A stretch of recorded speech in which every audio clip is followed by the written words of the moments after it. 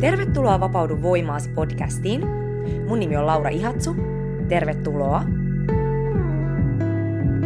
Moikka moi! Hei, niin kuin olette varmaan huomannut, niin näinä aikoina se on niin paljon helpompaa keskittyä siihen, mikä murenee, sen sijaan, että me keskityttäisiin siihen, että mitä sieltä on syntymässä tilalle.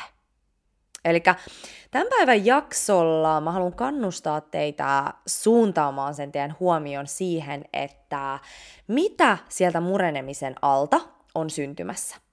Ja tosiaan niin tämä maailman aika, niin tämä vaatii meiltä vähän enemmän päättäväisyyttä ja nimenomaan kykyä ohjata se meidän mieli sellaisiin asioihin, joihin me voidaan oikeasti vaikuttaa. Eli tässä ajassa on olemassa 2 täysin erilaista maailmaa. Eli on tämä vanha maailma, joka on murenemassa, ja sitten on tämä uusi korkeamman tietoisuuden maailma, joka on syntymässä. Ja tämä vanha maailma, niin tämähän on rakentunut pitkälti pelon ja kontrollin päälle, kun taas sitten tämä uusi maailma rakentuu totuuden ja rakkauden päälle. Koska me ymmärretään tässä uudessa maailmassa, että me ollaan kaikki yhtä. Ja tässä uudessa maailmassa myöskin tämä niukkuuden harha katoaa, koska silloin kun me kaikki eletään sitä meidän dharmaa, eli seistään omassa voimassa ja toteutetaan sitä meidän autenttisinta versiota meistä itsestämme, niin yltäkylläisyys jakaantuu tasaisesti meille kaikille. Versus se, että 1% omistaa 99% maailman varallisuudesta. Eli tämä niukkuus, missä suurin osa meistä elää, niin tämähän on ihan illuusio. Eli jos ajatellaan, että 1% maailman väestöstä on noin paljon varallisuutta, niin eihän se tarkoita, että tällä maapallolla ei olisi tarpeeksi varallisuutta. Se on vaan jakaantunut ihan päin, sanotaanko mitä. Ja tosissaan niin tällä hetkellähän tätä pelkoa ja kontrollia siivotaan pois tästä meidän systeemistä, eli tästä maailmasta, ja sen takia se on niin läsnä. Ja sen takia se on just nyt niin tärkeää, että vaikka ympärillä kuohuu, niin me pidetään sitä meidän valoa ja sitä meidän sydämen totuutta tämmöisenä ankkurina, jotta me ei hukuta tämän uppoavan laivan mukana. Koska meillä jokaisella on tässä hetkessä suorastaan tämmöinen velvollisuus valita, että uhriudutaanko me vai voimaannutaanko me. Ja osa teistä on ehkä kuullutkin tämän, että me ollaan siirtymässä 3D-maailmasta 4D-maailmaan ja sitä kautta 5D-maailmaan. Ja tämä 3D, 4D, 5D-ajattelu perustuu energiataajuuksiin. Eli toi D tarkoittaa dimensio. Eli sama kuin esimerkiksi tällaisissa vanhan ajan televisioissa oli 3 kanavaa ja sitten siinä telkkarissa oli antenni, muistatteko te? Ja mitä ikinä kanavaa sä sit halusit katsoa, ja sä painoit sit kaukosäätimestä, että okei, että nyt laitetaan 1, niin tää antenni nappasi sen taajuuden sieltä eetteristä ja syötti sulle sen kanavan ohjelman. Ja me ollaan nyt eletty tosi vahvasti tällaisessa 3D-maailmassa, eli me ollaan eletty tämmöisellä 3D-kanavalla, ja silloin kun me toimitaan 3D-taajuudella, niin me nähdään elämä tosi lineaarisesti. Eli sillä lailla, että kun mä teen tätä, niin siitä seuraa automaattisesti tätä. Eli syy-seuraussuhde. Ja tämän takia esimerkiksi me ollaan luultu, että me pystytään ennustamaan tulevaisuutta ja kontrolloimaan tulevaisuutta. Eli esimerkiksi sitä, että meidän pitäisi tietää tarkalleen, että missä minä olen 5 tai 10 vuoden päästä. Ja tämä onkin ollut tietyissä määrin mahdollista, koska tämä maapallon värähtelytaajuus ja meidän ihmisten tietoisuuden taso on ollut tällä 3D-tasolla.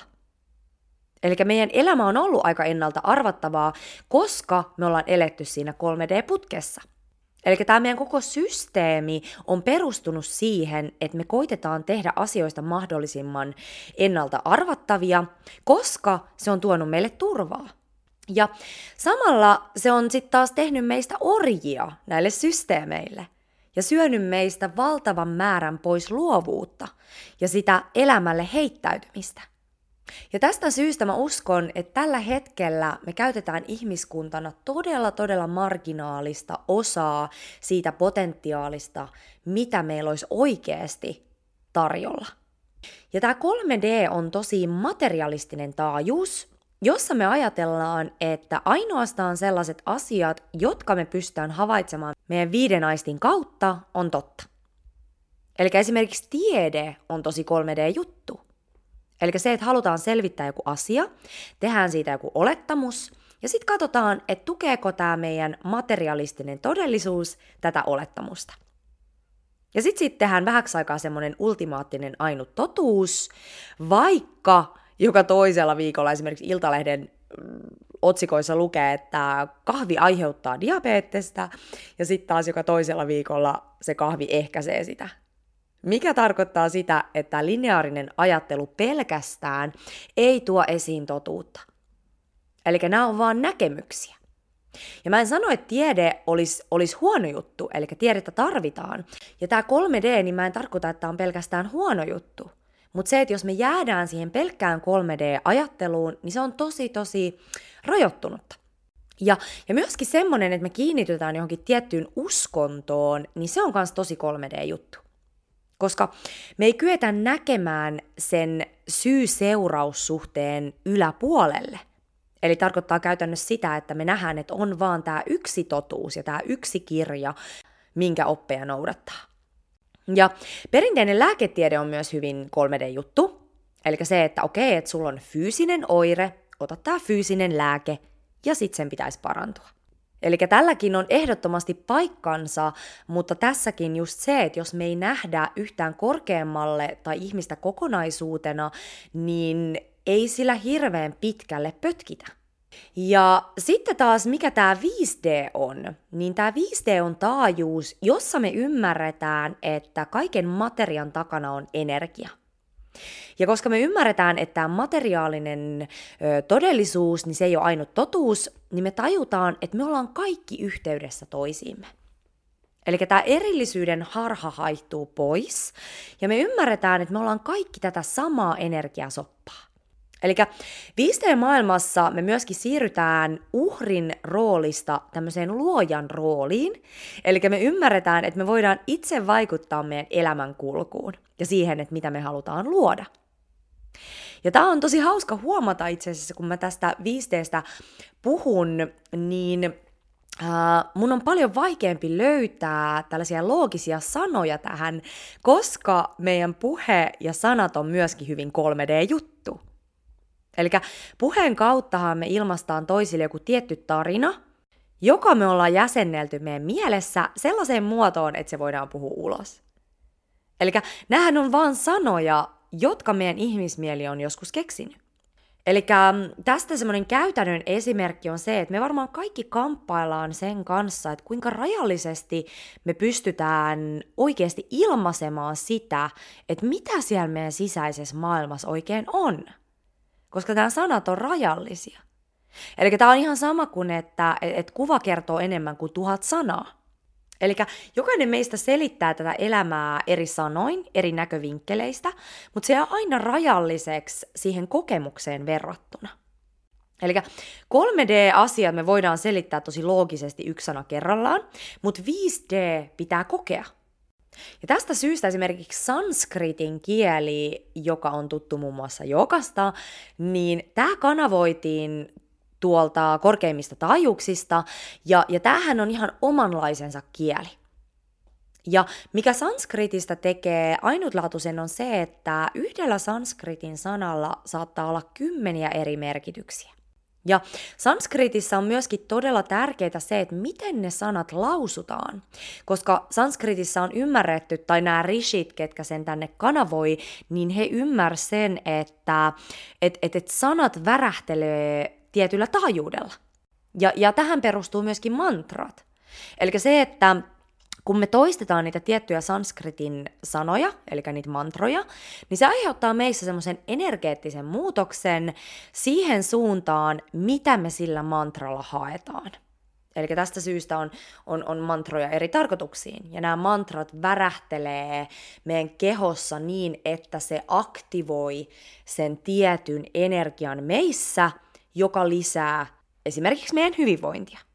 Ja mä oon itse huomannut sen, että kun mä oon ollut vaikka tällaisissa mantra-illoissa, niin tietyt mantrat on aiheuttanut tosi isoja tuntemuksia mun kehossa, mitä mä en ole voinut mielellä selittää. Eli se mantra on vaikuttanut siihen mun sisäiseen energeettiseen geometriaan. Eli tää on tosi mielenkiintoista. Mutta joka tapauksessa niin mä en nyt rupea puhumaan tässä sanskrittia teille, eli mä koitan selittää tämän 5D:n tälleen 3D-kielellä. Ja tosiaan niin, jos vertaa näitä, niin 3D-maailmassa me ollaan toimittu mieli edellä, ja sitten taas 5D-maailmassa me toimitaan sydän edellä. Koska me ymmärretään, että meidän mieli on hyvin rajallinen ja se, että me ollaan meidän kehon ja meidän sydämen kautta oikeasti yhteydessä tähän kaikkeuteen tai tähän maailman henkeen. Eli me ollaan tultu tänne ensisijaisesti kokemaan tämä elämä, eikä vaan miettimään tätä elämää. Ja niin kuin mä Human Design-jaksossa puhuinkin, niin se, että me aletaan kuuntelemaan sitä meidän kehon sisäistä kompassia sen sijaan, että me kuunneltaisiin sitä meidän lineaarista mieltä, joka on täynnä niitä ohjelmointeja, niin tämä kehon kompassi yhdistää meidät just tähän kollektiiviseen tietoisuuteen, eli tähän maailman henkeen, joka haluaa meidän korkeinta hyvää. Ja tästä esimerkkinä on se, että kuinka monta kertaa säkin oot ollut sellaisessa tilanteessa, jossa sun intuitio on heti alussa varoittanut sua, että ei välttämättä, että tässä on, kannata lähteä mukaan, että tässä on joku juttu. Mutta sitten sä oot alkanut järkeilemään sitä asiaa mielen kautta ja ohittanut sit lopulta tämän intuition äänen, ja siitä se lopputulema on ollutkin ihan katastrofi. Ja sit sä oot silleen, että no niin, että olis pitänyt kuunnella taas kerran sitä intuitiota. Eli kun me opitaan kuuntelemaan sitä meidän sisäistä auktoriteettia, eli tätä meidän yksilöllistä intuitiota, niin silloin me ollaan turvassa. Ja me automaattisesti aletaan lipumaan kohti sitä meidän korkeinta polkua ja sitä meidän elämän tehtävää. Joskus se tuo haasteita meidän eteen, tai oikeastaan aina poikkeuksetta, mutta silloin, kun meillä on se sydämen johdatus siellä taustalla, niin me saadaan valtavasti motivaatiota myöskin kohdata ne haasteet ja mennä niiden haasteiden läpi. Eli meidän pitää muistaa, että luonto haluaa aina meidän parasta, vaikka niitä haasteita tuleekin meidän eteen. Ja tästä syystä 5D-maailmassa, johon me ollaan siirtymässä, niin se on ihan ehdoton juttu, että jokainen elää sitä omaa dharmaansa. Eli esimerkiksi tämä meidän nykyinen koulutusjärjestelmä, niin tämähän on hyvin 3D-juttu. Eli se on semmoinen lineaarinen putki, jossa on pyritty laittamaan ihmiset samaan muottiin. Ja se on toiminut tässä vanhassa maailmassa, mutta se ei enää toimi. Ja yksi tosi mielenkiintoinen juttu on se, että tällä hetkellä maailmaan syntyy sellaisia lapsia, jotka on jo hyvin pienestä pitäen tietoisia siitä, että mitä he on täällä tekemässä. Eli heidän lahjat on jo hyvin selkeitä pienestä lapsesta asti. Eli tämä maapallon energia on niin paljon korkeampi kuin se oli ennen, että tänne syntyy lapsia, joilla on jo lähtökohtaisesti tosi korkea tietoisuuden taso ja voi olla hyvinkin tämmöisiä telepaattisia kykyjä. Ja tämän takia tällä hetkellä onkin niin paljon tämmöisiä niin sanottuja erikoislapsia, koska he ei yksinkertaisesti enää sovi näihin meidän 3D-laitoksiin. Ja nyt mennään tosi korkeuksiin tässä hommassa, mutta tämmöinen nainen kuin Diana Cooper, joka paljon kanavoi just tätä uutta kulta-aikaa ja on erikoistunut näihin eri dimensioihin, niin hän sanoo, että tällä hetkellä yhä enemmissä määrin niin alkaa syntymään tänne semmoisia lapsia, joilla on tavallista korkeampi otsa. Ja tämä johtuu siitä, että kun me ollaan siirtymässä näihin korkeampiin dimensioihin ja telepatiasta tulee tämmöinen uusi teknologia, niin tällä hetkellä ihmisrotu, niin se kokee mutaatiota, jossa tarvitaan esimerkiksi isompaa aivojen etuotsalohkoa. Koska sieltä etuotsalohkosta, niin sieltä kumpuaa se meidän yhteys sinne korkeampaan tietoisuuteen, ja siellä sijaitsee myös nämä telepaattiset kyvyt. Ja se on tosi mielenkiintoista katsoa tällä hetkellä vauvoja. Tätä ei ole kaikilla, mutta mä oon nähnyt ihan poikkeuksellisen paljon semmoisia vauvoja, joilla on ihan sairaan korkea otsa.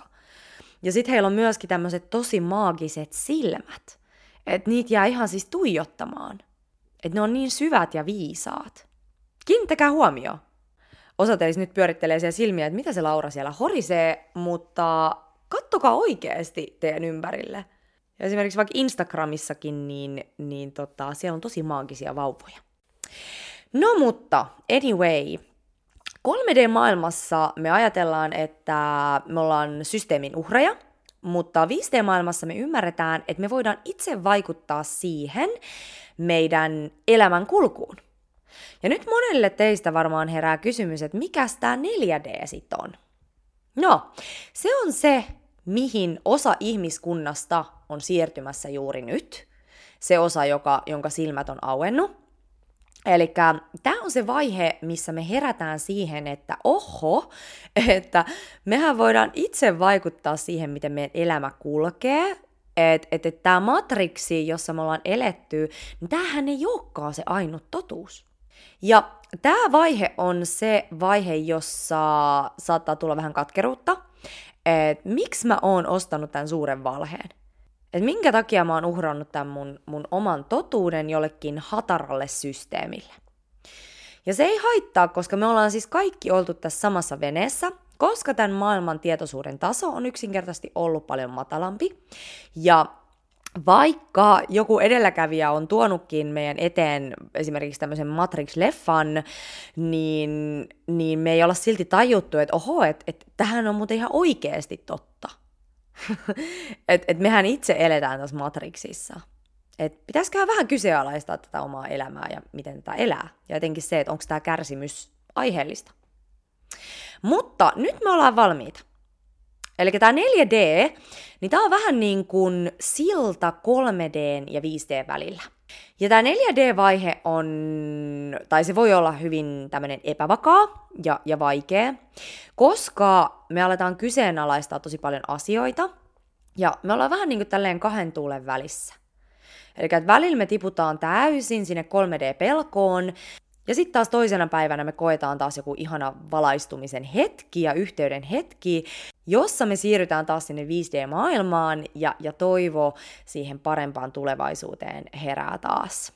Ja tämä on muuten tosi tärkeää tässä 4D-vaiheessa, että sulla on joku semmoinen harjoite tai harjoitteita, jotka saa sut sinne 5D-maailmaan silloin, kun se pelko ja ahdistus ottaa vallan.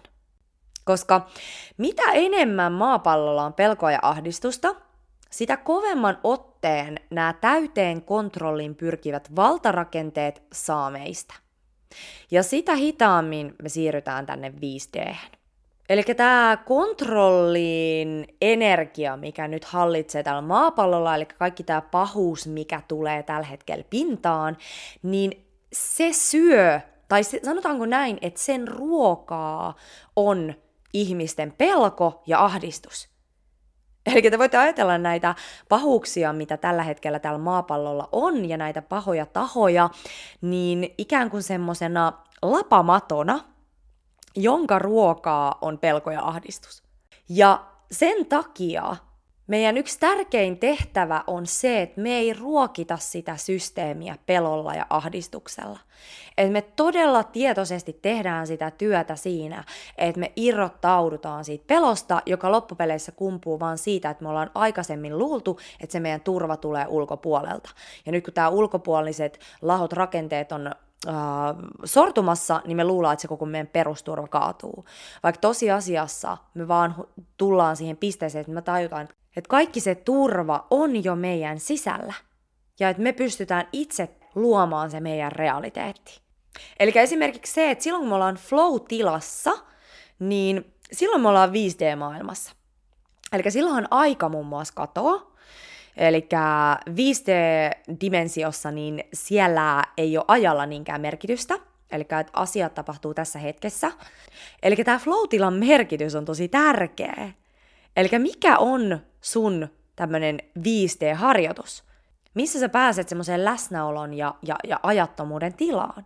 Onko se jooga, onko se meditaatio, onko se tanssi, luonto, laulaminen, hengitys? Mikä saa sut flow-tilaan?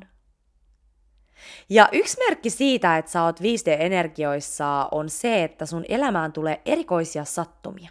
eli tämmöisiä synkronisaatioita. Eli nämä on tosi 5D-juttu. Eli kaikki tämmöiset telepaattiset ikään kuin sattumat ja kohtaamiset. Ja mä oon ihan varma, että moni teistä on kokenut näitä enemmissä määrin viime vuosien aikana. Et se liittyy siihen, että tämä maapallon värähtelytaajuus on nousussa, eli me ollaan siirtymässä siihen 5D-maailmaan. Ja ajatelkaa, että tämä on vasta alku.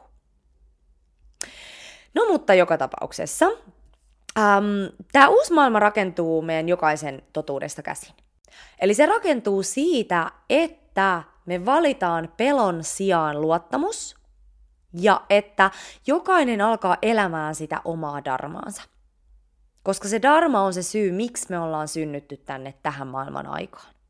Eli me ollaan nyt astumassa ihan semmoiselle uudelle planeetalle.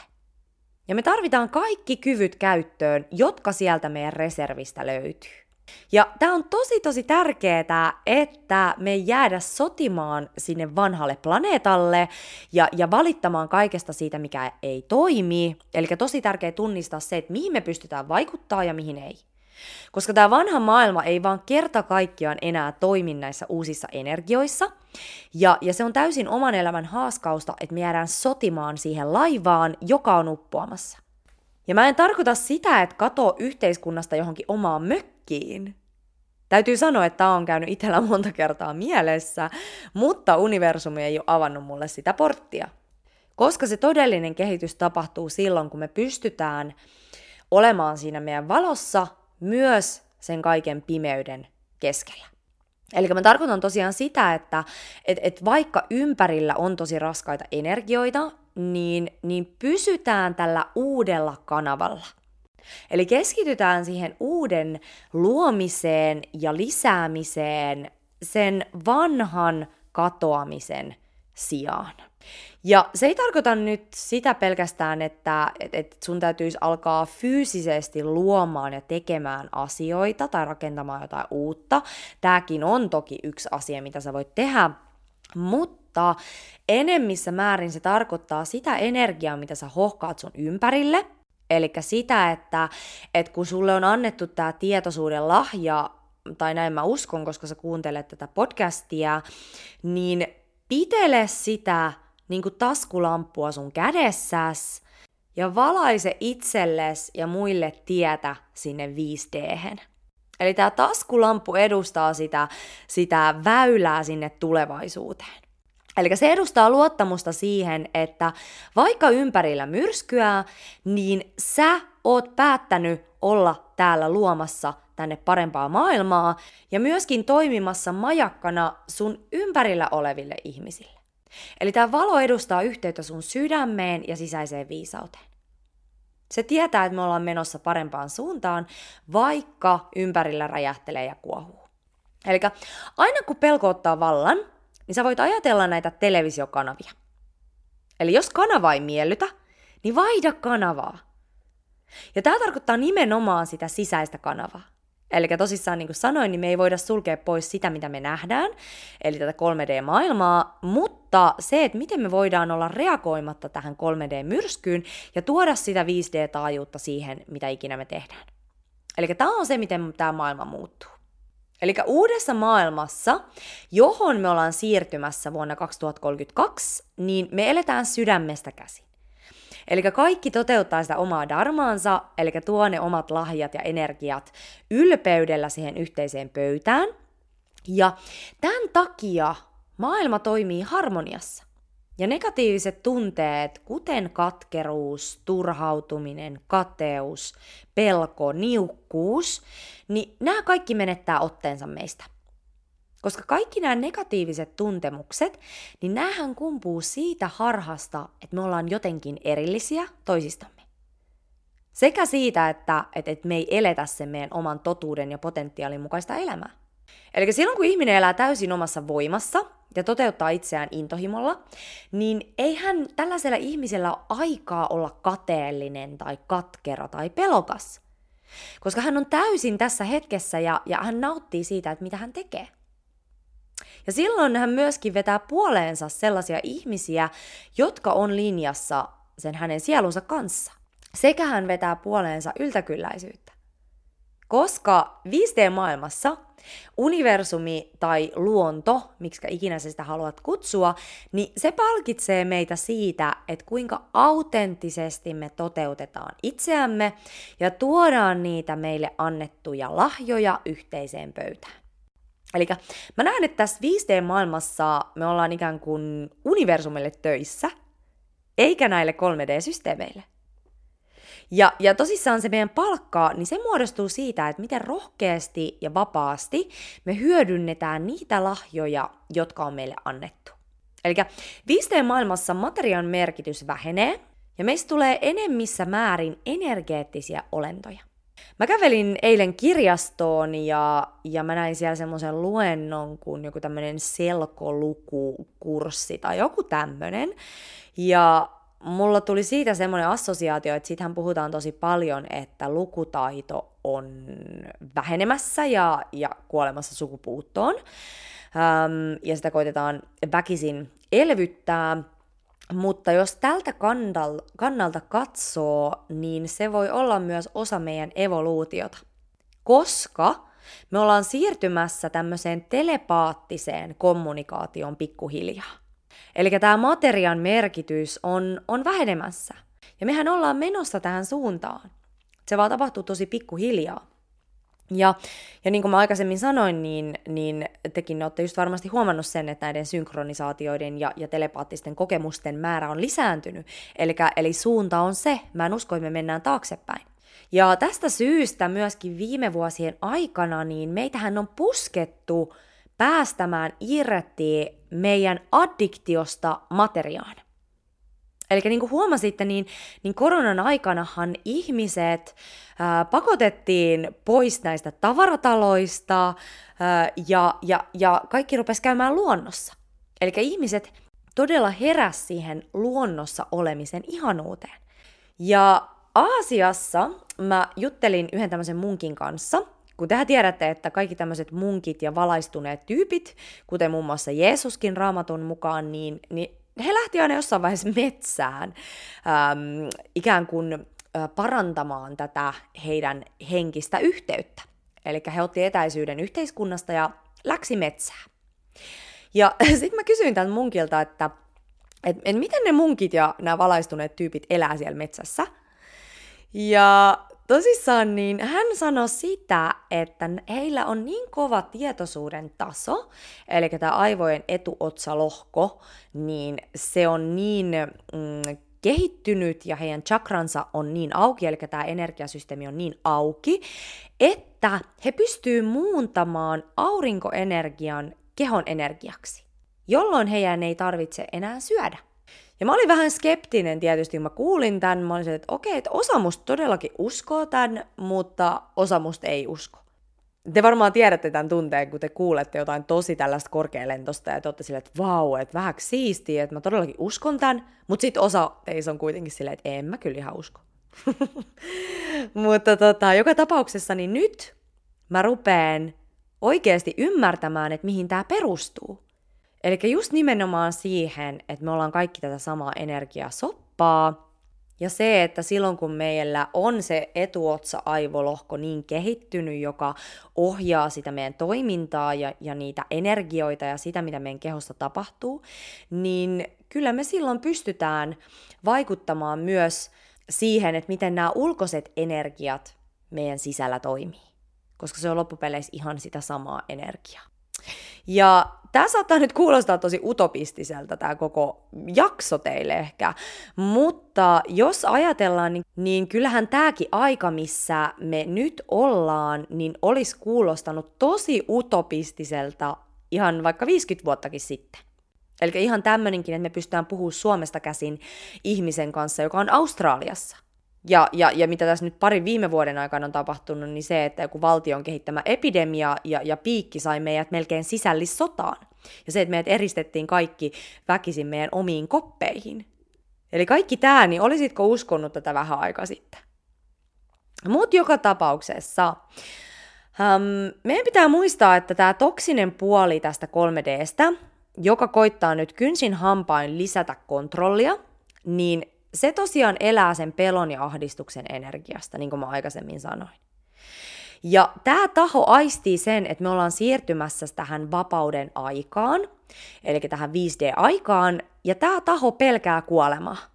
Ja tästä syystä meidän pitää tässä hetkessä valita pelon ja ahdistuksen sijaan rohkeus ja luottamus. Eli luottamus siihen, että me ollaan menossa siihen 5D-maailmaan. Se on ihan väistämätöntä.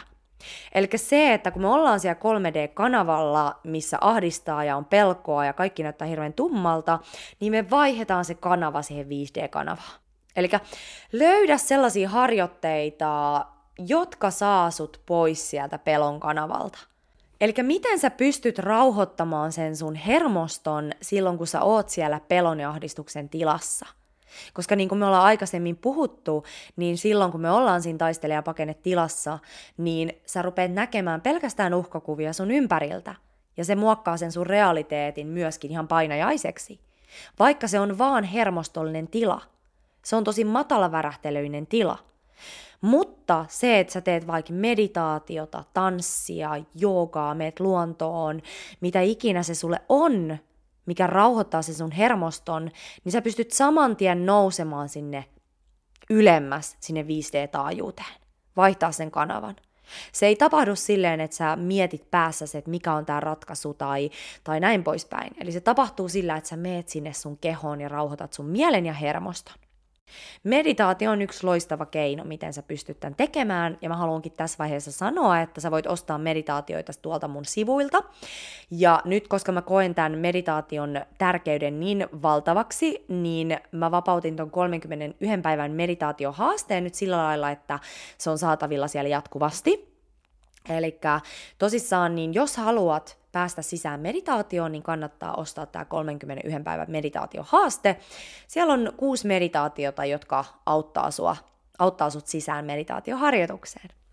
Ja sitten siellä löytyy myöskin tuolta mun meditaatiokaupasta Löydä kutsumuksesi meditaatiopaketti sekä sitten Nuku hyvin meditaatiopaketti. Hyvä.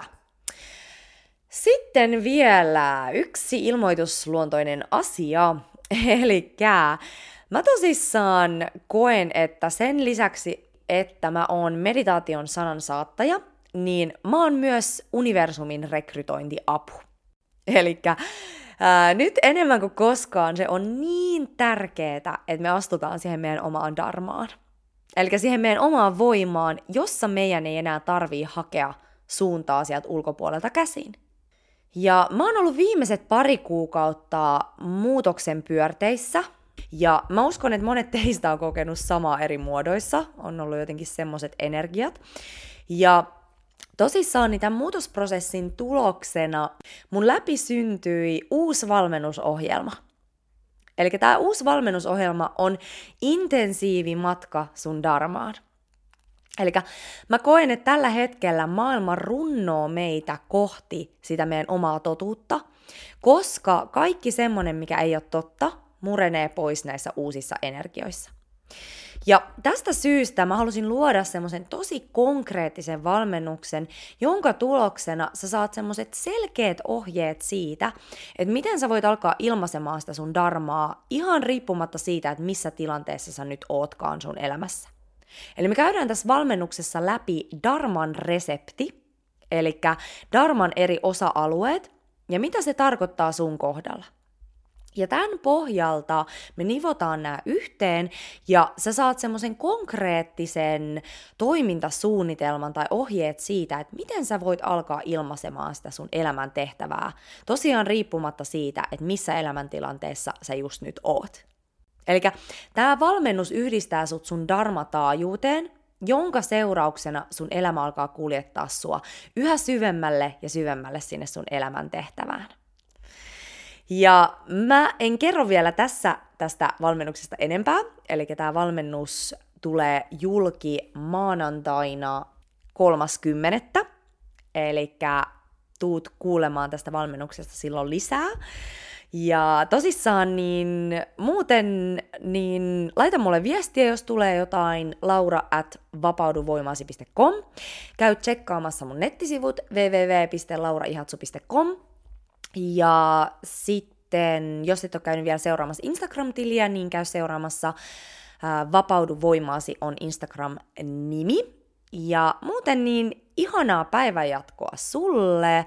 Muista pysyä oikealla kanavalla.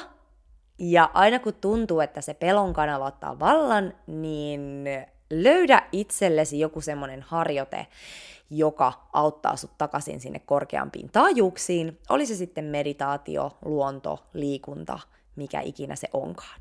Näin se maailma alkaa pikkuhiljaa muuttua, koska myöskin se meidän energiavärähtely on tarttuvaa.